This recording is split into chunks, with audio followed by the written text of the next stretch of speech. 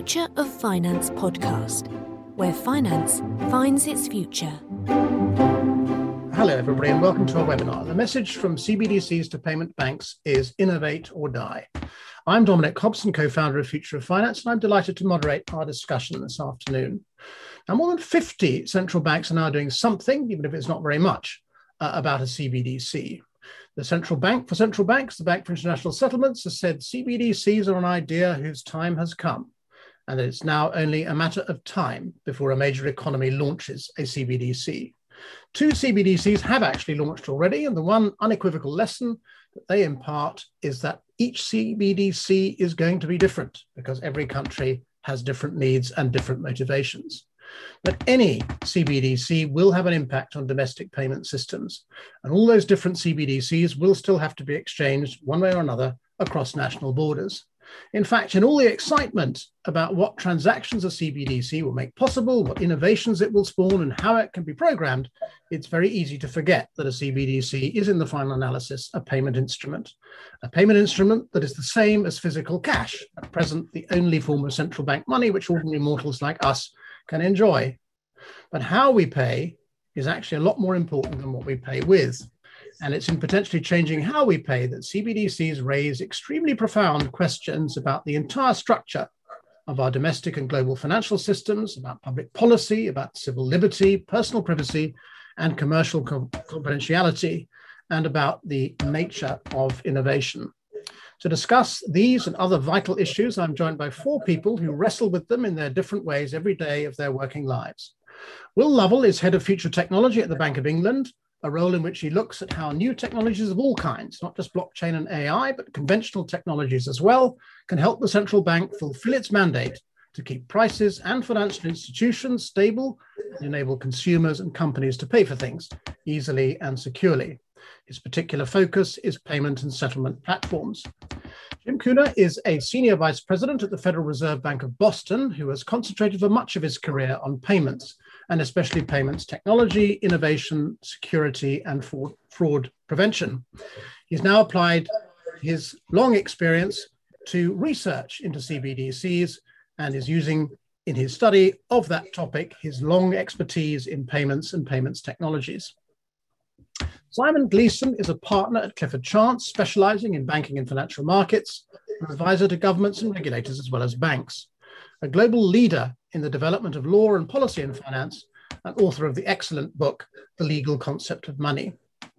Ricardo Correa is the managing director and global head of CBDC and digital currencies at R3, which he joined 5 years ago from Commonwealth Bank in Australia, where he was co-head of emerging technologies.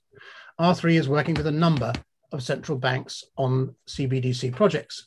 In addition to our four panelists, we do also, of course, have you, our audience, and all five of us encourage everybody watching or listening to submit questions and comments throughout this webinar by using the Q&A or chat functionality at the bottom of your screens.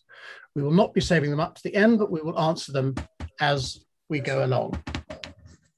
I'd like to kick our discussion off by asking whether the long-running distinction between a wholesale CBDC and a retail or general purpose, as it's sometimes called, CBDC, has now been resolved. In a long essay in its 2021 annual report, the Bank for International Settlements came down pretty unequivocally in favor of a two-tier system in which central banks provide the infrastructural services, that's to say the issuance, the liquidity, the settlement finality, the operational resilience, and the cybersecurity for CBDC, leaving the private sector, commercial banks, and possibly other private sector firms to provide the customer-facing applications, the digital wallets, to run the KYC, AML, CFT, sanction screening checks, and of course to provide the payments apps. Previously we'd talked, and this is I think our third CBDC discussion, we had discussed wholesale versus retail versus hybrid or some combination of these.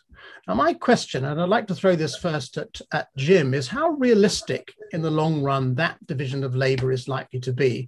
After all, if a CBDC is stolen or subject to fraud, or a bank holding CBDC falls over, or indeed a central bank decides to pay a different rate of interest on CBDCs, how durable is that division of labor between the public sector and the private sector, if you like, in a CBDC likely to prove? What do you think, Jim? Well, Dominic, as usual, you packed a lot into one question. Basically, most of the questions are of import, but let me start by saying these are my words, not necessarily those of the Federal Reserve System. I'm sure Will say the same. Well, first, I think there's a couple of key premises you have within that question. I do believe that we'll end up with a public-private partnership, as you described, probably banks as intermediaries, but also I believe there'll be non-banks as intermediaries as well.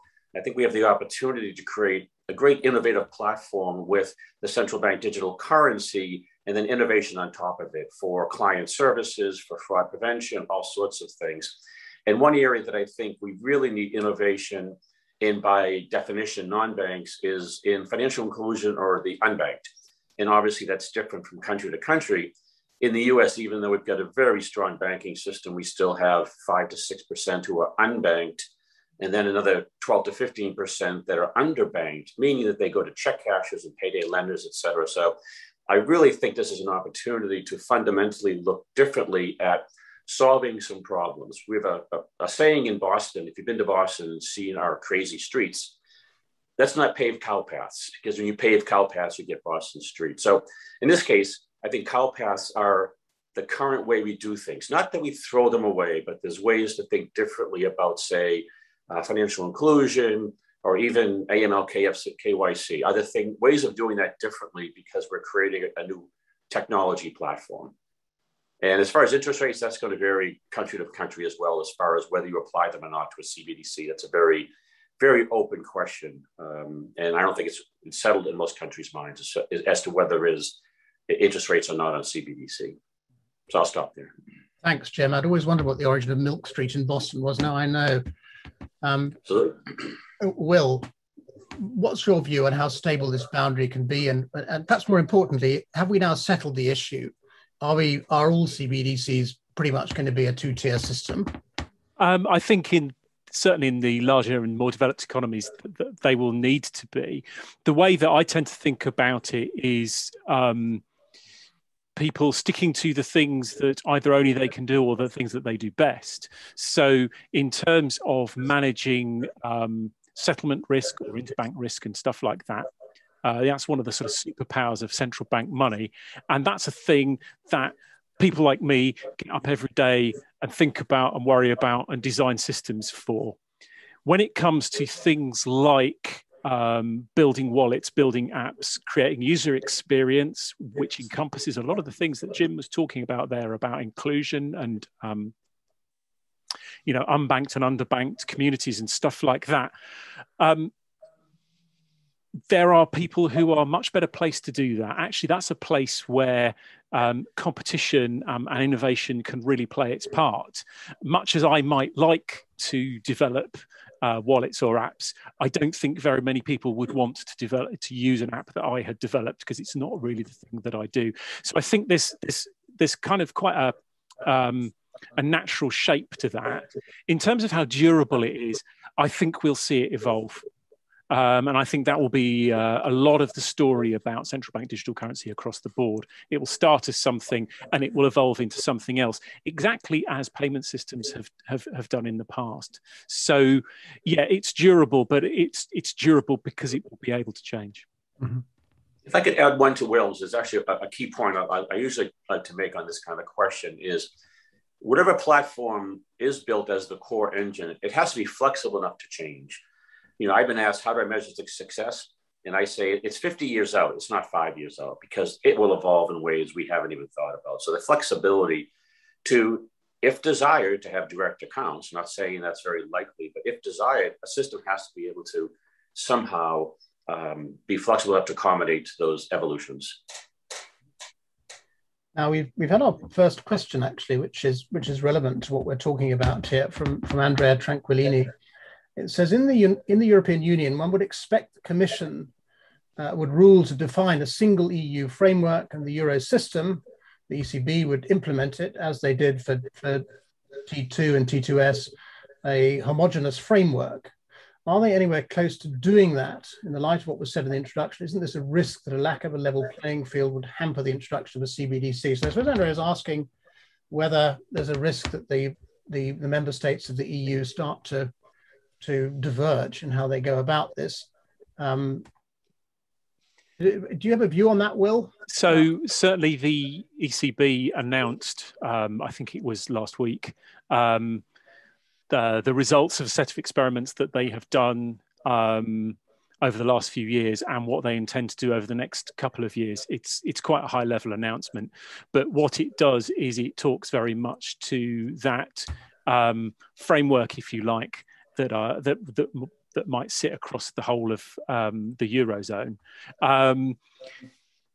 They seem to be taking a sort of best of breed approach and looking at different parts of what they already have for those experiments, possibly building on tips and things like that. So I think we will see something like that. It seems to be being driven by the ECB rather than the Commission.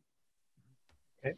I've got a question here from Greg Chu, but I'll come to that in a minute. I'd like to deal with something else first. And Ricardo, maybe you have a view on this. The other big issue which we worried about when we first started talking about CBDCs, that somehow they would strip the private commercial banks of their funding base. They don't have any funds, they wouldn't be able to lend. And so this would destabilize the entire financial system. Now, some ideas were put forward to fix that, such as the payment of lower interest rates on CBDCs, which Jim touched on a minute ago, sticking caps on how much CBDC individuals and companies can hold. They all seemed a bit clumsy and would interfere, of course, with the natural flow of payments and capital through the system. Do you think that risk of private banks being stripped of their funding is an issue which has now gone away, or is it still a showstopper? I think to some of the points already made, and by the way, thank you for having me on the session. So it's going to be jurisdiction based. I think there's different motivations across some of the central banks that we're working with. The latest report from the BIS suggests that the two-tier model seems like the best approach for distribution of CBDCs, meaning that you try and maintain and preserve a lot of the kind of the ecosystem and the structure that you have today, including the services and the benefits that are offered across the various participants. So I think state by state, country by country, you'll probably see a difference there. If you consider what's happening in the more advanced countries, so the developed side, you imagine a two-tier system would be the most appropriate, meaning that CBDC may be issued by the central bank into the wholesale network, and the wholesale network may then reissue the CBDC perhaps as a stable coin pegged to CBDC. So we are seeing that use case being explored, meaning that you do preserve kind of the credit services that the banks offer, as well as the services that they offer in terms of AML, KYC, and so on. So I don't think there's one answer for everyone. I think it's going to be case by case, but certainly what we see most of, probably an 80-20 rule, is that 80% of projects are looking to preserve and enhance the current configuration. Simon, I'd like to bring you in on the question of privacy in a minute. But before we do, could I just clear up one thing with Will and Jim? I think you both mentioned the question of non-banks distributing CBDCs. Does that create particular issues if people don't have banking licenses, but they are running payments apps, their ability to hold CBDC in digital wallets, as opposed to accepting deposits? Does that worry you, Will? Does it present particular issues? So I think we need to separate the names of entities and the functions of entities. So if somebody is taking deposits and creating credit, then they are a bank. If they walk like a bank and quack like a bank, they are a bank, and we regulate them as such. If they are a payment services provider, even if they're a big tech firm that has got into payment services provisions, they need the licenses to do that, and they'll be regulated as such. And I see this as in a similar frame. Certainly within the UK, we've already brought payment service providers in, if you like. They can hold accounts at the central bank, and they can participate directly in the payment system. But they have to meet the same regulatory criteria as the banks do. It's not a backdoor cheat path, if you like. And I see this being very, very similar. if people want to participate in this, they have to understand the risks, and they have to have frameworks and mitigations in place for those risks.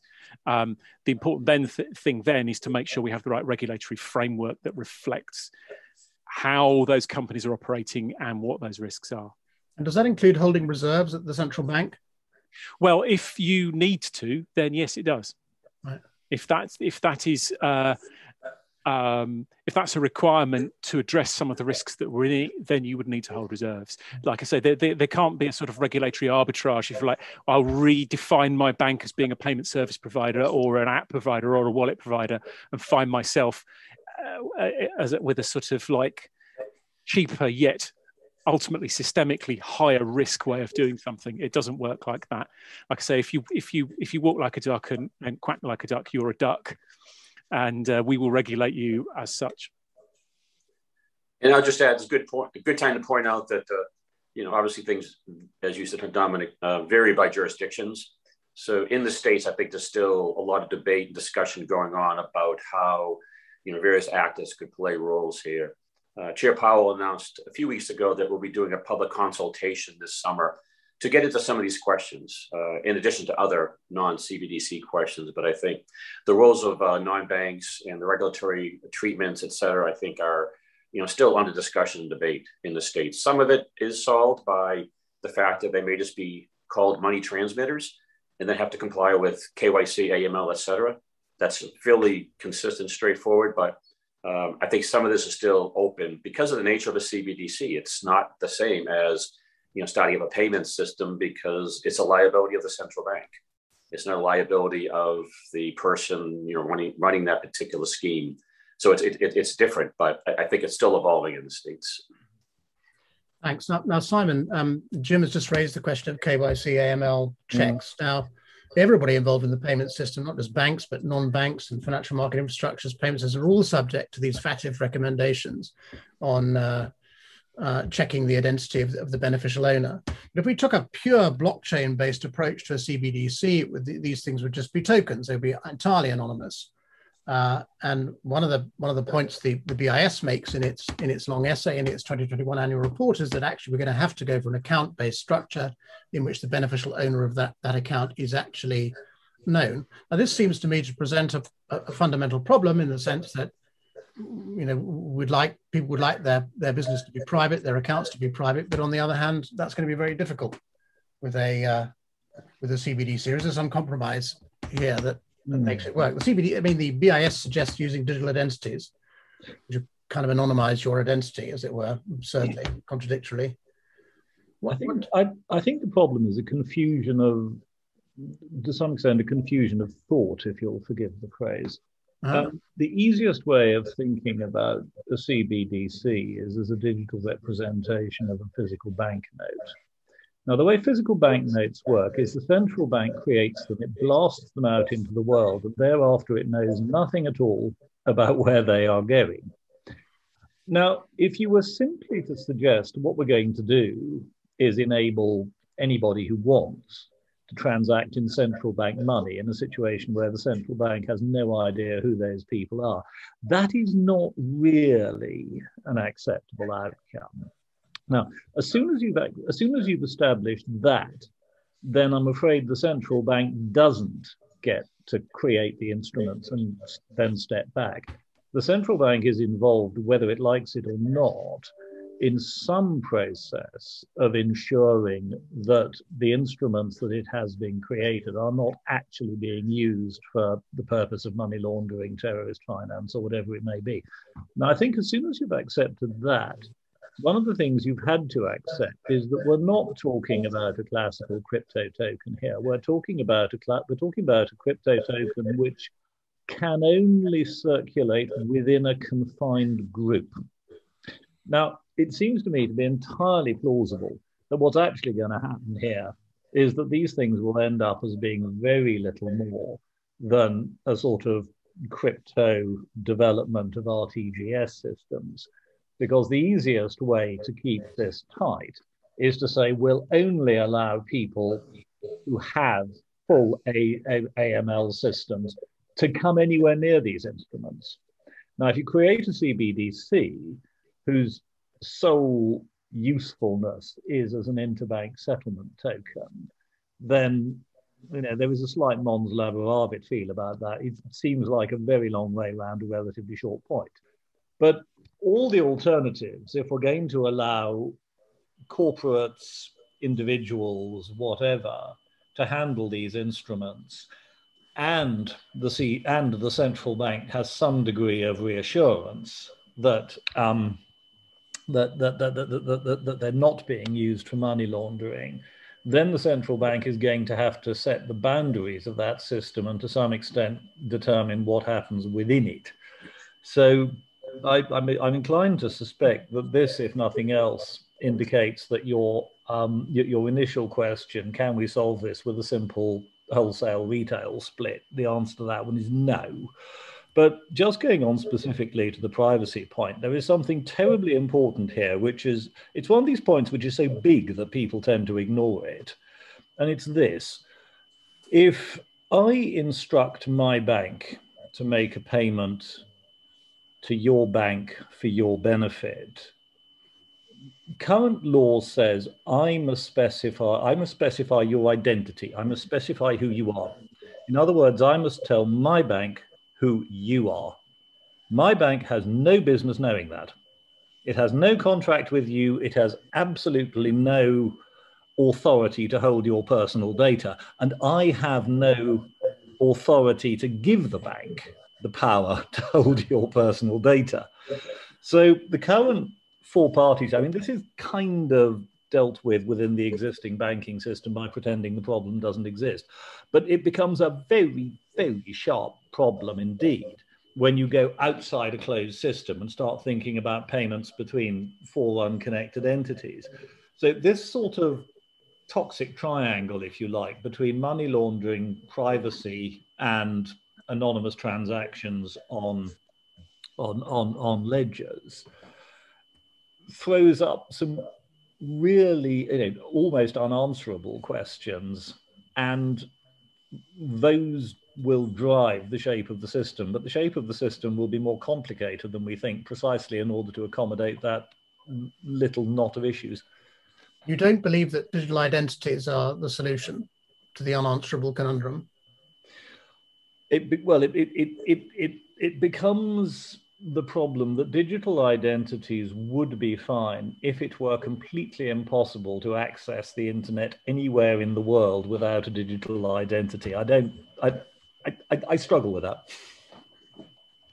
Simon, if I could add just one point here, I think this is an area where new technology may help in solve some inherent conflicts in policy choices, specifically privacy versus sanctions and anti-money laundering, et cetera. Are there ways to, mask identities in a way that as few entities as necessary know who that identity is? You can think of cases, and I don't want to get too technical, but there are technologies called zero knowledge proofs and other cryptographies, which will allow you to examine data without actually seeing the data and only get access to the data if certain conditions exist, like it's a bad guy. Otherwise, you don't see the data. Or directory structures where you can mask the ultimate identity of someone only known to the directory owners, if you will. So I do think there's, and that's why in the Boston Fed is working with MIT on some of our research to try to give us access to some of the latest thinking in cryptography, privacy, et cetera. So I think there's a lot of work being done.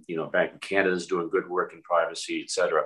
So I think here's an opportunity to, as I said, not pave the cow path and potentially give policymakers better choices.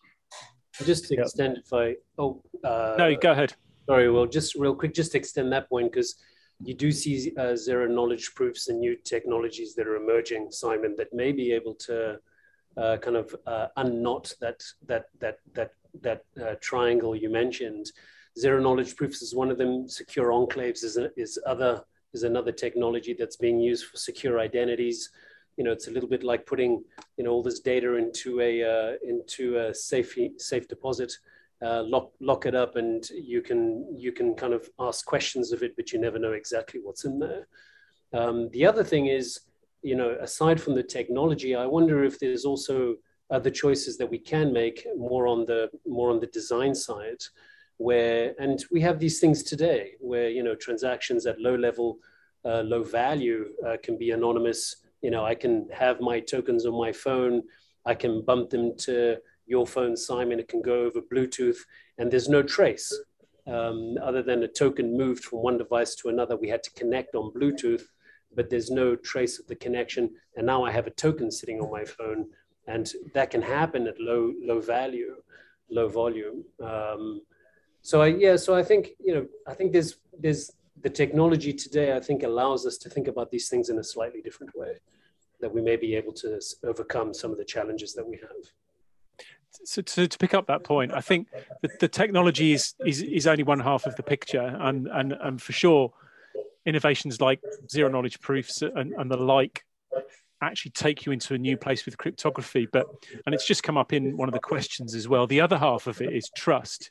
Now, I would say among a group of people like us, and probably most of the people who are watching this, have a reasonable understanding of cryptography or ZKPs, or at least trust that the mathematicians and cryptographers devised them did so in good faith and have done something. For people who don't understand those technologies and are not necessarily going to take our word for it, how do they build trust in these kinds of systems? I think being able to say, hey, we've got this incredibly strong cryptography will win over a proportion of the public, but there will be a proportion of people who are still skeptical. And I think as we start to roll out CBDC, it will be inevitable that people will start to ask the questions, picking up on something that Simon said, problems that perhaps we've been ignoring or pretending weren't there will actually come up to the fore. And it's going to be quite an interesting and bumpy ride. We've had an observation from a member of the audience, Pasi Saverna, who says digital identity is also a question of whether you can trust the issuer of an identity. The issuer is the same as the person who issued the passport, including the biometrics. You may trust them, but only a fraction of issuers actually meet this requirement at the moment, which prompts a thought in my mind. It's not just about the central bank impinging on your privacy. Also, there is a risk here, and the BIS alludes to this, of the FANGs, as it were, large social media organizations getting into the payments business. And you've kind of seen this in China already with WeChat and Alipay. You can't be confident that the Chinese government isn't looking at what's going on with your payments there at all. And variants of this problem could arise here if Facebook, and as they are, and Amazon and Microsoft and others start to get into this space. Now, the solution that's been put forward to this is that we all become owners of our own data. We become sovereign, the word is sometimes used. And so we decide who gets to see what we have. And then if we decide to buy a payment service from Facebook, we can consent to do that. And our digital identities, I guess, would work like that, provided we could trust them. Now, is that consistent? Simon, maybe you have a view on this. Is that consistent with us being owners of our data? Is that consistent with a CBDC working effectively, bearing in mind your triangle of difficulty? No is the short answer. I mean, just to sort of wrap up the previous point, if you're anything to do with money laundering in a modern bank, you have two entirely separate tasks which are almost completely unconnected with each other. One of them is preventing the bank from being involved in money laundering. The other is compliance with money laundering legislation. The problems that we face here are much more to do with money laundering legislation than they are with actually preventing money laundering. Mm-hmm. But then going on to the privacy point, the whole identity digital sovereignty thing strikes me as it's one of these lovely ideas that was coined by somebody who didn't have too much experience of reality. What we know about people's express preference in looking at their actual usage of the internet is that they will consent to absolutely anything more or less immediately in order to facilitate the use of websites, or indeed to any bunch of other reasons. And I have an awful feeling that the result of an initiative like that would end up being nothing more than yet another one of those irritating checkboxes that everybody checks without reading in order to get on with what they were doing. Maybe a somewhat cynical view, but I think it chimes with reality. Okay, well, I'd like to move on to cross-border payments. Before we do, I'd just like to get clear with you, Simon. Greg Chu asked you specifically a question. He says you've made some excellent points. How do you see the problem you pose around knowing the identity of transferee being overcome? I've kind of heard you saying it's impossible to overcome. Is that the right answer to Greg Chu? Well, I mean, there's some wonderful guidance from the European data controller, data authority, basically saying, well, I think we can all ignore the problem on the basis that people can always be deemed to consent to receive money, which is a lovely idea in theory. I'm not totally convinced that it works in practice.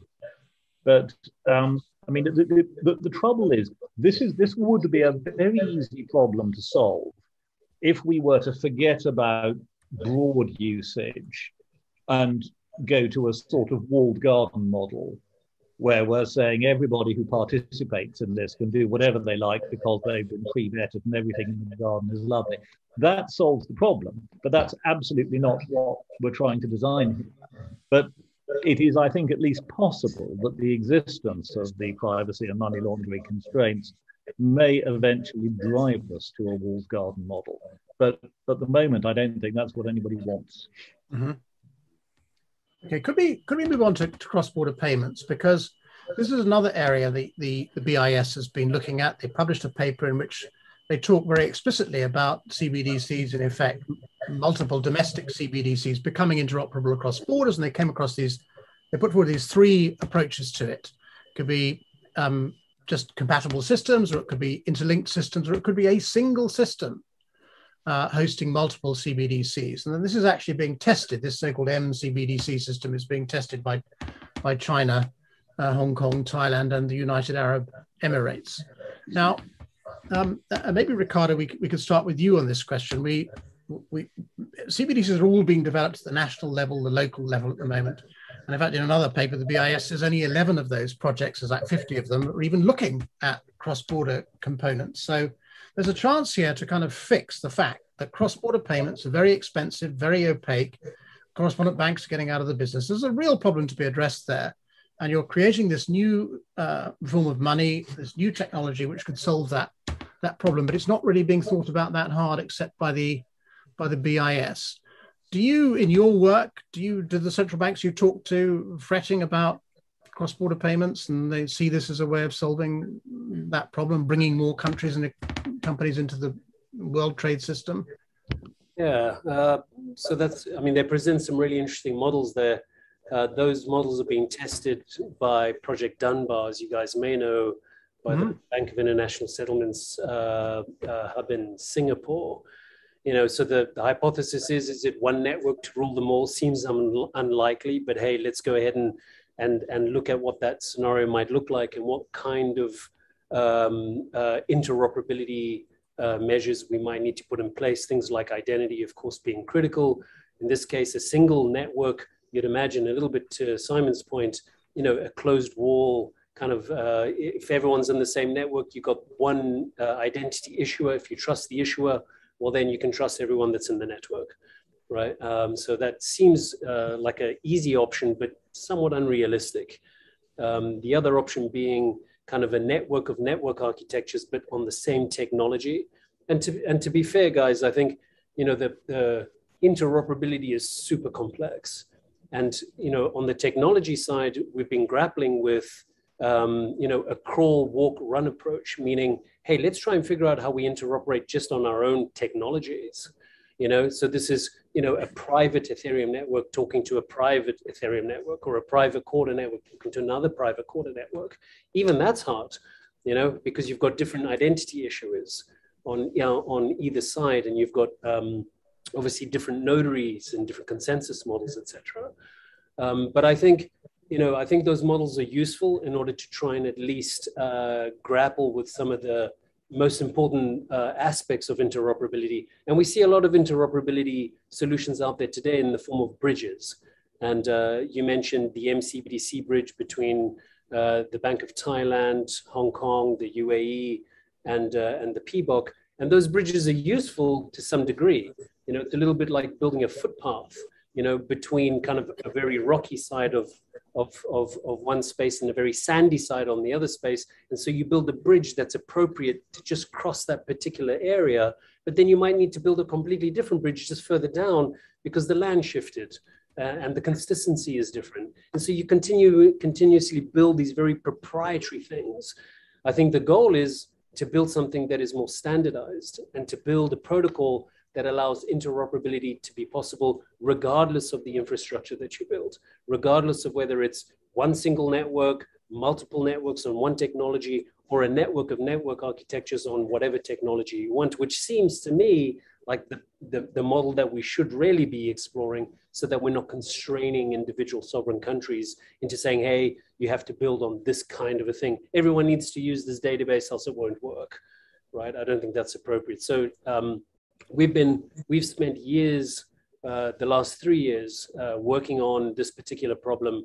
You know, in the next few weeks, you'll see a little bit more work coming out from our side anyway, around a protocol that at least starts to address kind of an interoperability protocol that is more standardized and generic.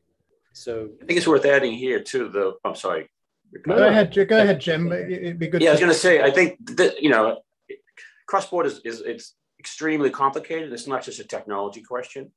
You know, we could have interconnected systems and still have to deal with FX issues and different laws and different privacy and different identity issues.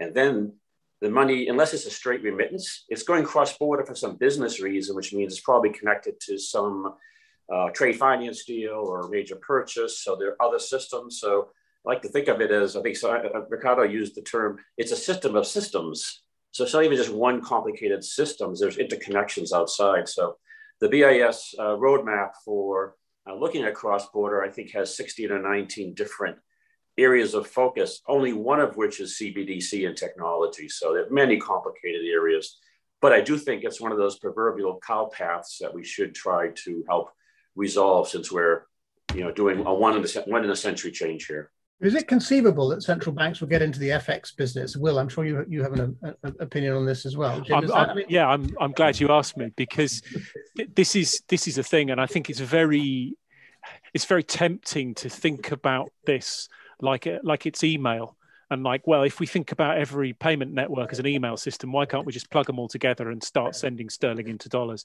And you're absolutely right. Fundamentally, when you're going from one currency to another, the values of currencies move against each other. And they move because of supply and demand, which means the movement of currency changes the exchange rate, which means somebody in that network is taking that risk. And they are going to want certainly to hedge against that risk and probably have some sort of reward for having taken that risk. You can call them a correspondent bank, you can call them an exchange house, you can call them what they like, but fundamentally that activity has to happen. So I think we then need to understand, well, how do you take the friction out of that? How do you take the friction out of the different fraud and anti-money laundering law that you'll have on each side of that? Now, part of that is to do with harmonization of laws. A lot of that's to do with the harmonization of data. You know, at the moment, we're still operating on sets of data formats that were designed when every byte of data you sent was expensive. Squashed it all down. We now don't have that constraint, but we're still catching up. ISO 20022 takes us some of the way, but not all of the way, to actually having the information so that people can start to do those checks more quickly and take those frictions out. But it's not just about connecting computer systems together. Can I just ask you, because the Bank of England has done something very interesting here with Finality, opening this omnibus account, which is a kind of private sector way of solving this cross-border payment problem. Another initiative in the field is been launched by Baton, where they do these bilateral pre-funded settlements in different currency pairs. Now these are stablecoin based initiatives, and stablecoins arose simply because we didn't have central bank money available on chain, as it were. So what's the future of initiatives like that? Are they going to be part of the ecosystem going forward, or are they like to be killed off once every major economy has a CBDC? Will, could you just address that? What you're thinking is behind the initiative with finality would be good. Okay, so yeah, I mean, finality and the omnibus account is a way of starting to get into that, effectively, that tokens that are backed with central bank money. And that's what they are. It's a closed system, and the members of it are regulated entities. So it's not so very far away from the current payment system that it's you can think about within the current regulatory framework.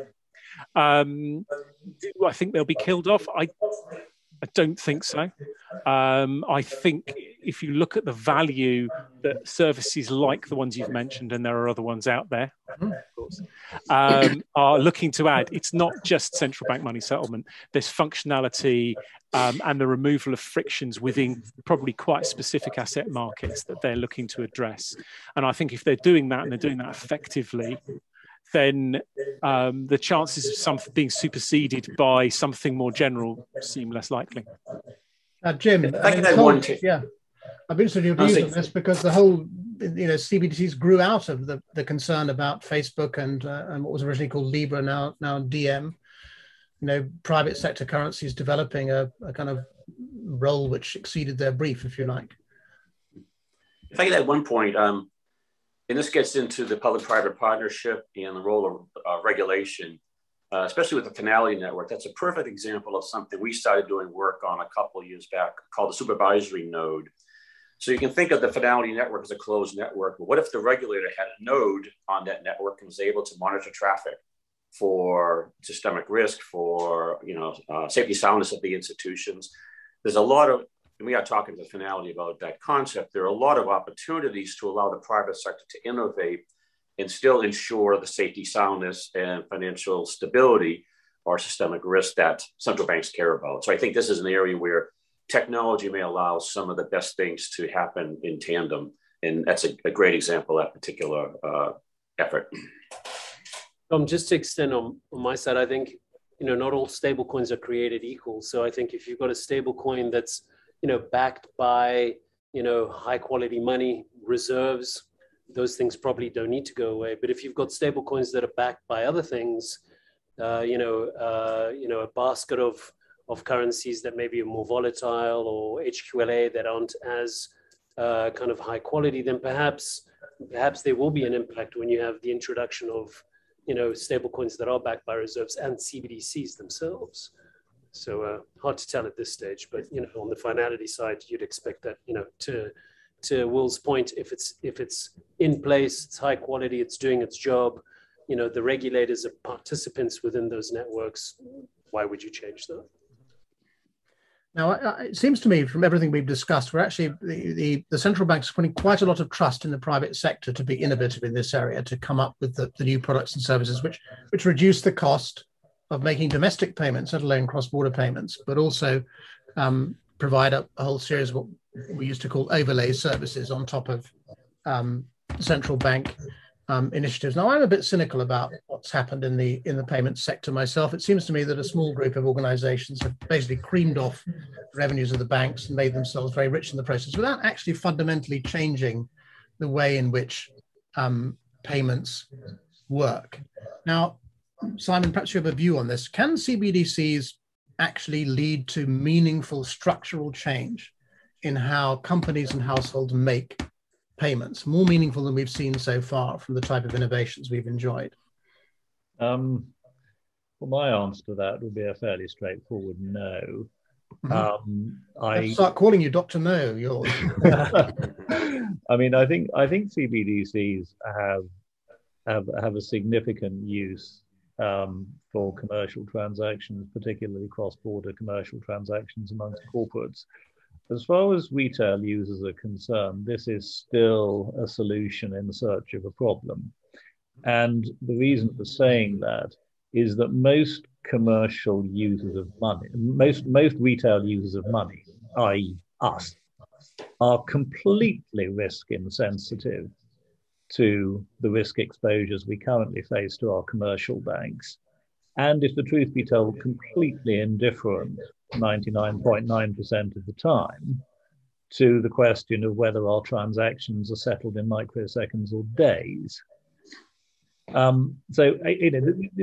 think if you look at what is currently offered to retail users in terms of the payment services they currently have access to, in order to conclude that CBDCs will make a major difference to that segment of the market, you have to be able to point to a significant advantage that those users would derive over and above the service that they currently have.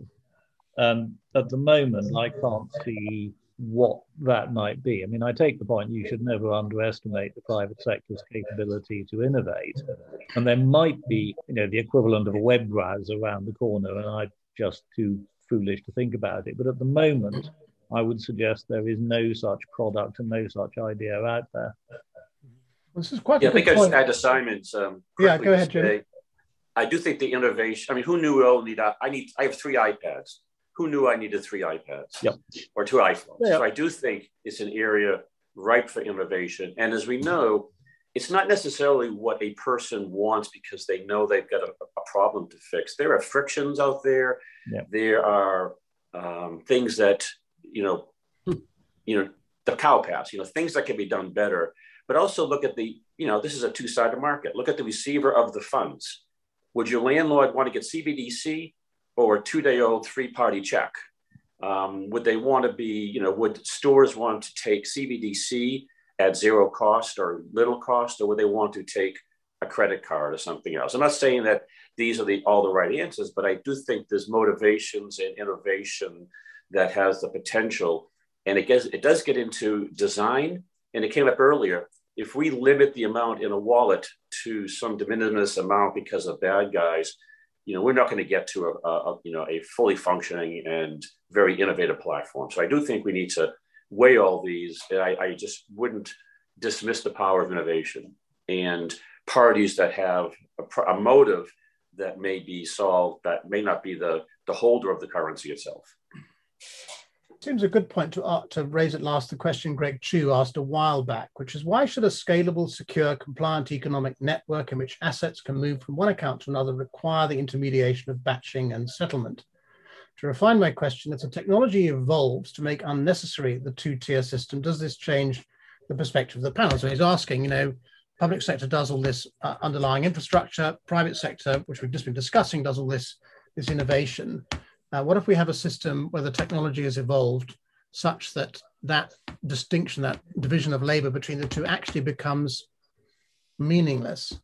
You're nodding furiously, Simon. And for once, you're saying yes. But maybe Will, maybe you have a perspective on this. Maybe it's an emphatic no. I was about to steal Simon's thunder and say no.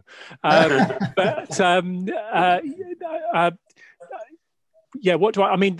The advantages of a 2-tier system go beyond batching. Is the point I make? I can absolutely see. In fact, we're already in a world where the technology would support, if you like, a tier 1 backbone that operates at the same speed as a user facing tier 2. We can see that in conventional payment systems, and we can see that in what some of the more modern platforms might look like. My point that I was talking about at the beginning, I think is more how I think it's about what the different actors in the system are there to do. Now, arguably, you could say once the backbone is operating at the same speed as the sort of the front end, does it become a single system? Well, maybe is the internet a single system? I don't know. But what I do see a distinction in is the different roles that people have and the different things that they are trying to do. And as a central bank, we will be worried about that systemic risk. We will be worried about financial stability, the impact on the financial system and all that stuff, so that the public can spend money without having to think about it, so people can make investments without having to worry about it. Likewise, people who are creating innovative products want to focus on their innovation. They don't want to be hamstrung by worrying about the stuff that I'm worrying about, if you see what I mean. So those tiers are as much about risk as they are about operation. To be clear, Will, are you describing a system which not like the one we have today, where the private commercial banks net off payments against each other, batch them up, and send them to the RTGS to settle in central bank money? You're talking about skipping that stage eventually. Is that right? Or just updating the central bank ledger in real time. I mean, TIPS does that effectively. The NPA system, instant payment system in Australia, works like that. And yes, they're still two-tier. So I think that's what I have in mind with that when I'm saying actually some of this technology out there that's already showing that this is. We're talking about real-time gross settlement for retail payments. Yeah, that's what Boston's building right now with FedNow. You know, it's RTGS to work at tens of thousands of transactions per second. You know, with at scale with resilience. So it's not central bank money. It's still a two-tier system, but transactions are individually processed. So it's feasible and it's actually happening. Yeah, it's doable. Yeah. And you'll need the money in your account for that to work. True, it's still commercial bank money. Yep, you still need money in the bank, as they say. Yeah. But Dominic, can I just raise a quick point about that? One of my favorite little factoids. SS Great Britain makes the first powered crossing of the Atlantic in the 1830s. Cutty Sark, which is probably the fastest trader, is built in the 1870s. These technologies do not succeed each other, they overlap. And more to the point, the introduction of new technologies drives really serious technological innovation in the old technologies. Yeah. So I think it's important to remember that for a very long time to come, even if we see CBDCs circulating, we will see them circulating in parallel with the existing payment systems, and they will place considerable pressure on the existing payment systems.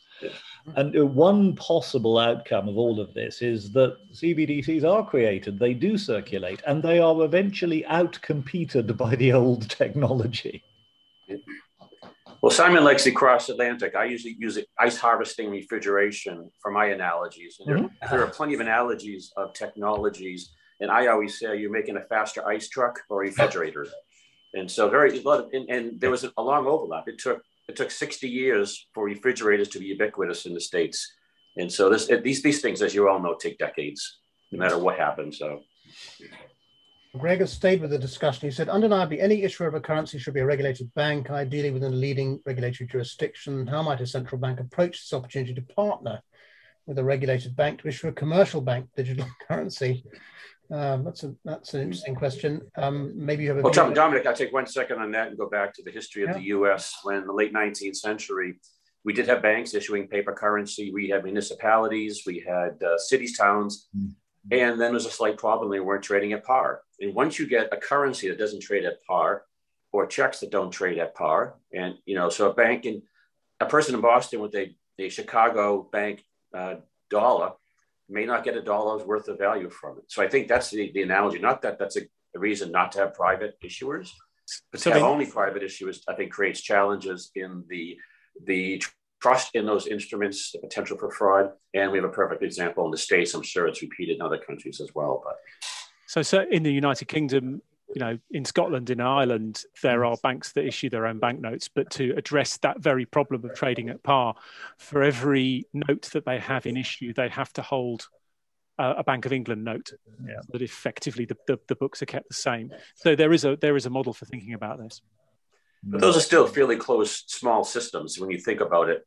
CBDCs and other electronic money could be international and likely be international. So I think you'd have more chance for non-par when you're going cross borders or you're dealing with non-homogeneous users.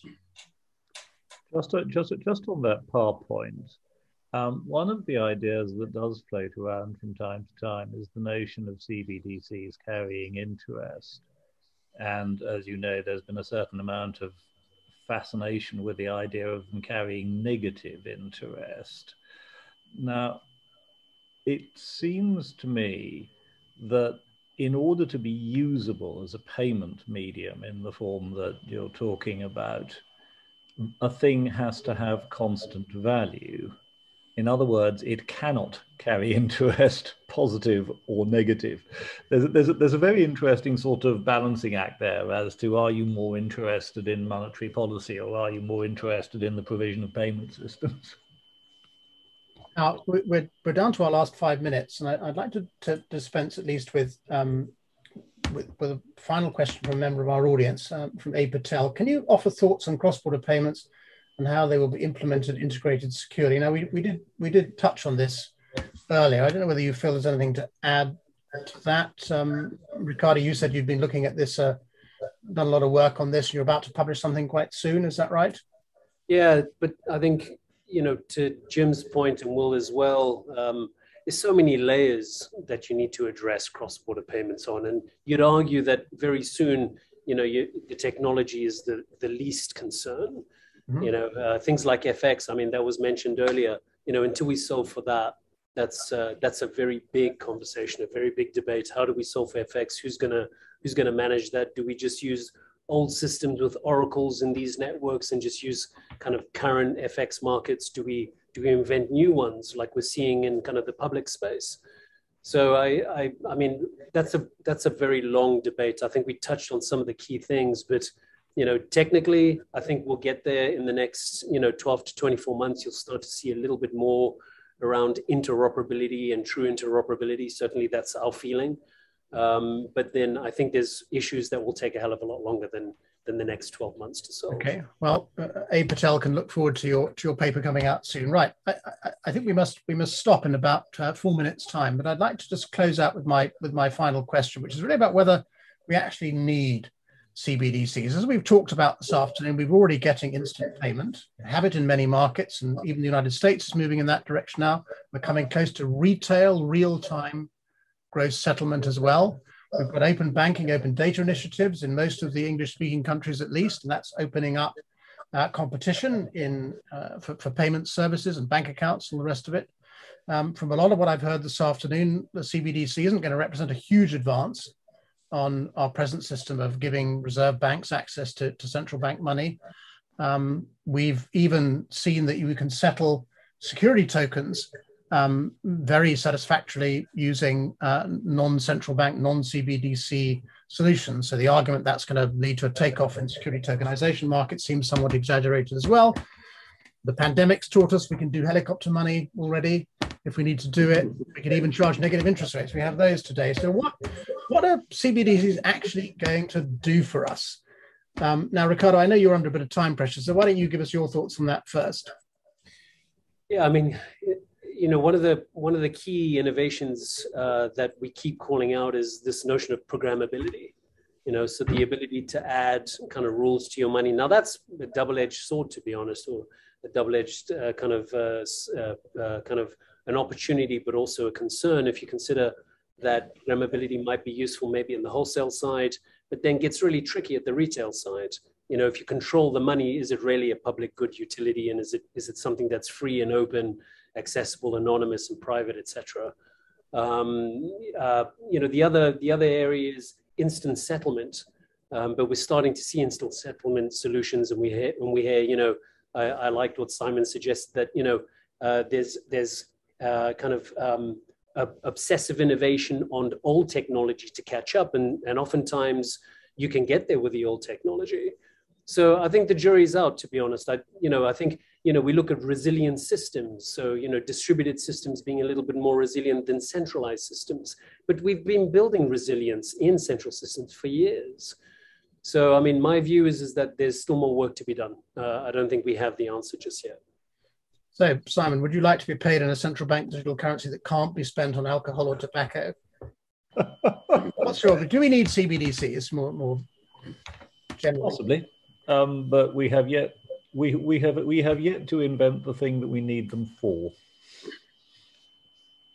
I guess I'll add mine. First of all, if I was Sweden, I'd be thinking of a use case because paper currency is not in circulation. If I was a Caribbean island, I want it for efficiency. So there are different motivations for doing it.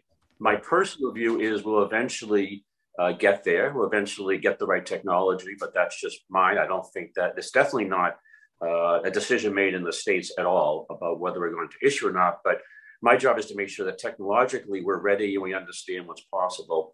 And just for the record, I'm not big on programmable money. I think money should be stored and moved very efficiently and with less friction, and innovation can go on top.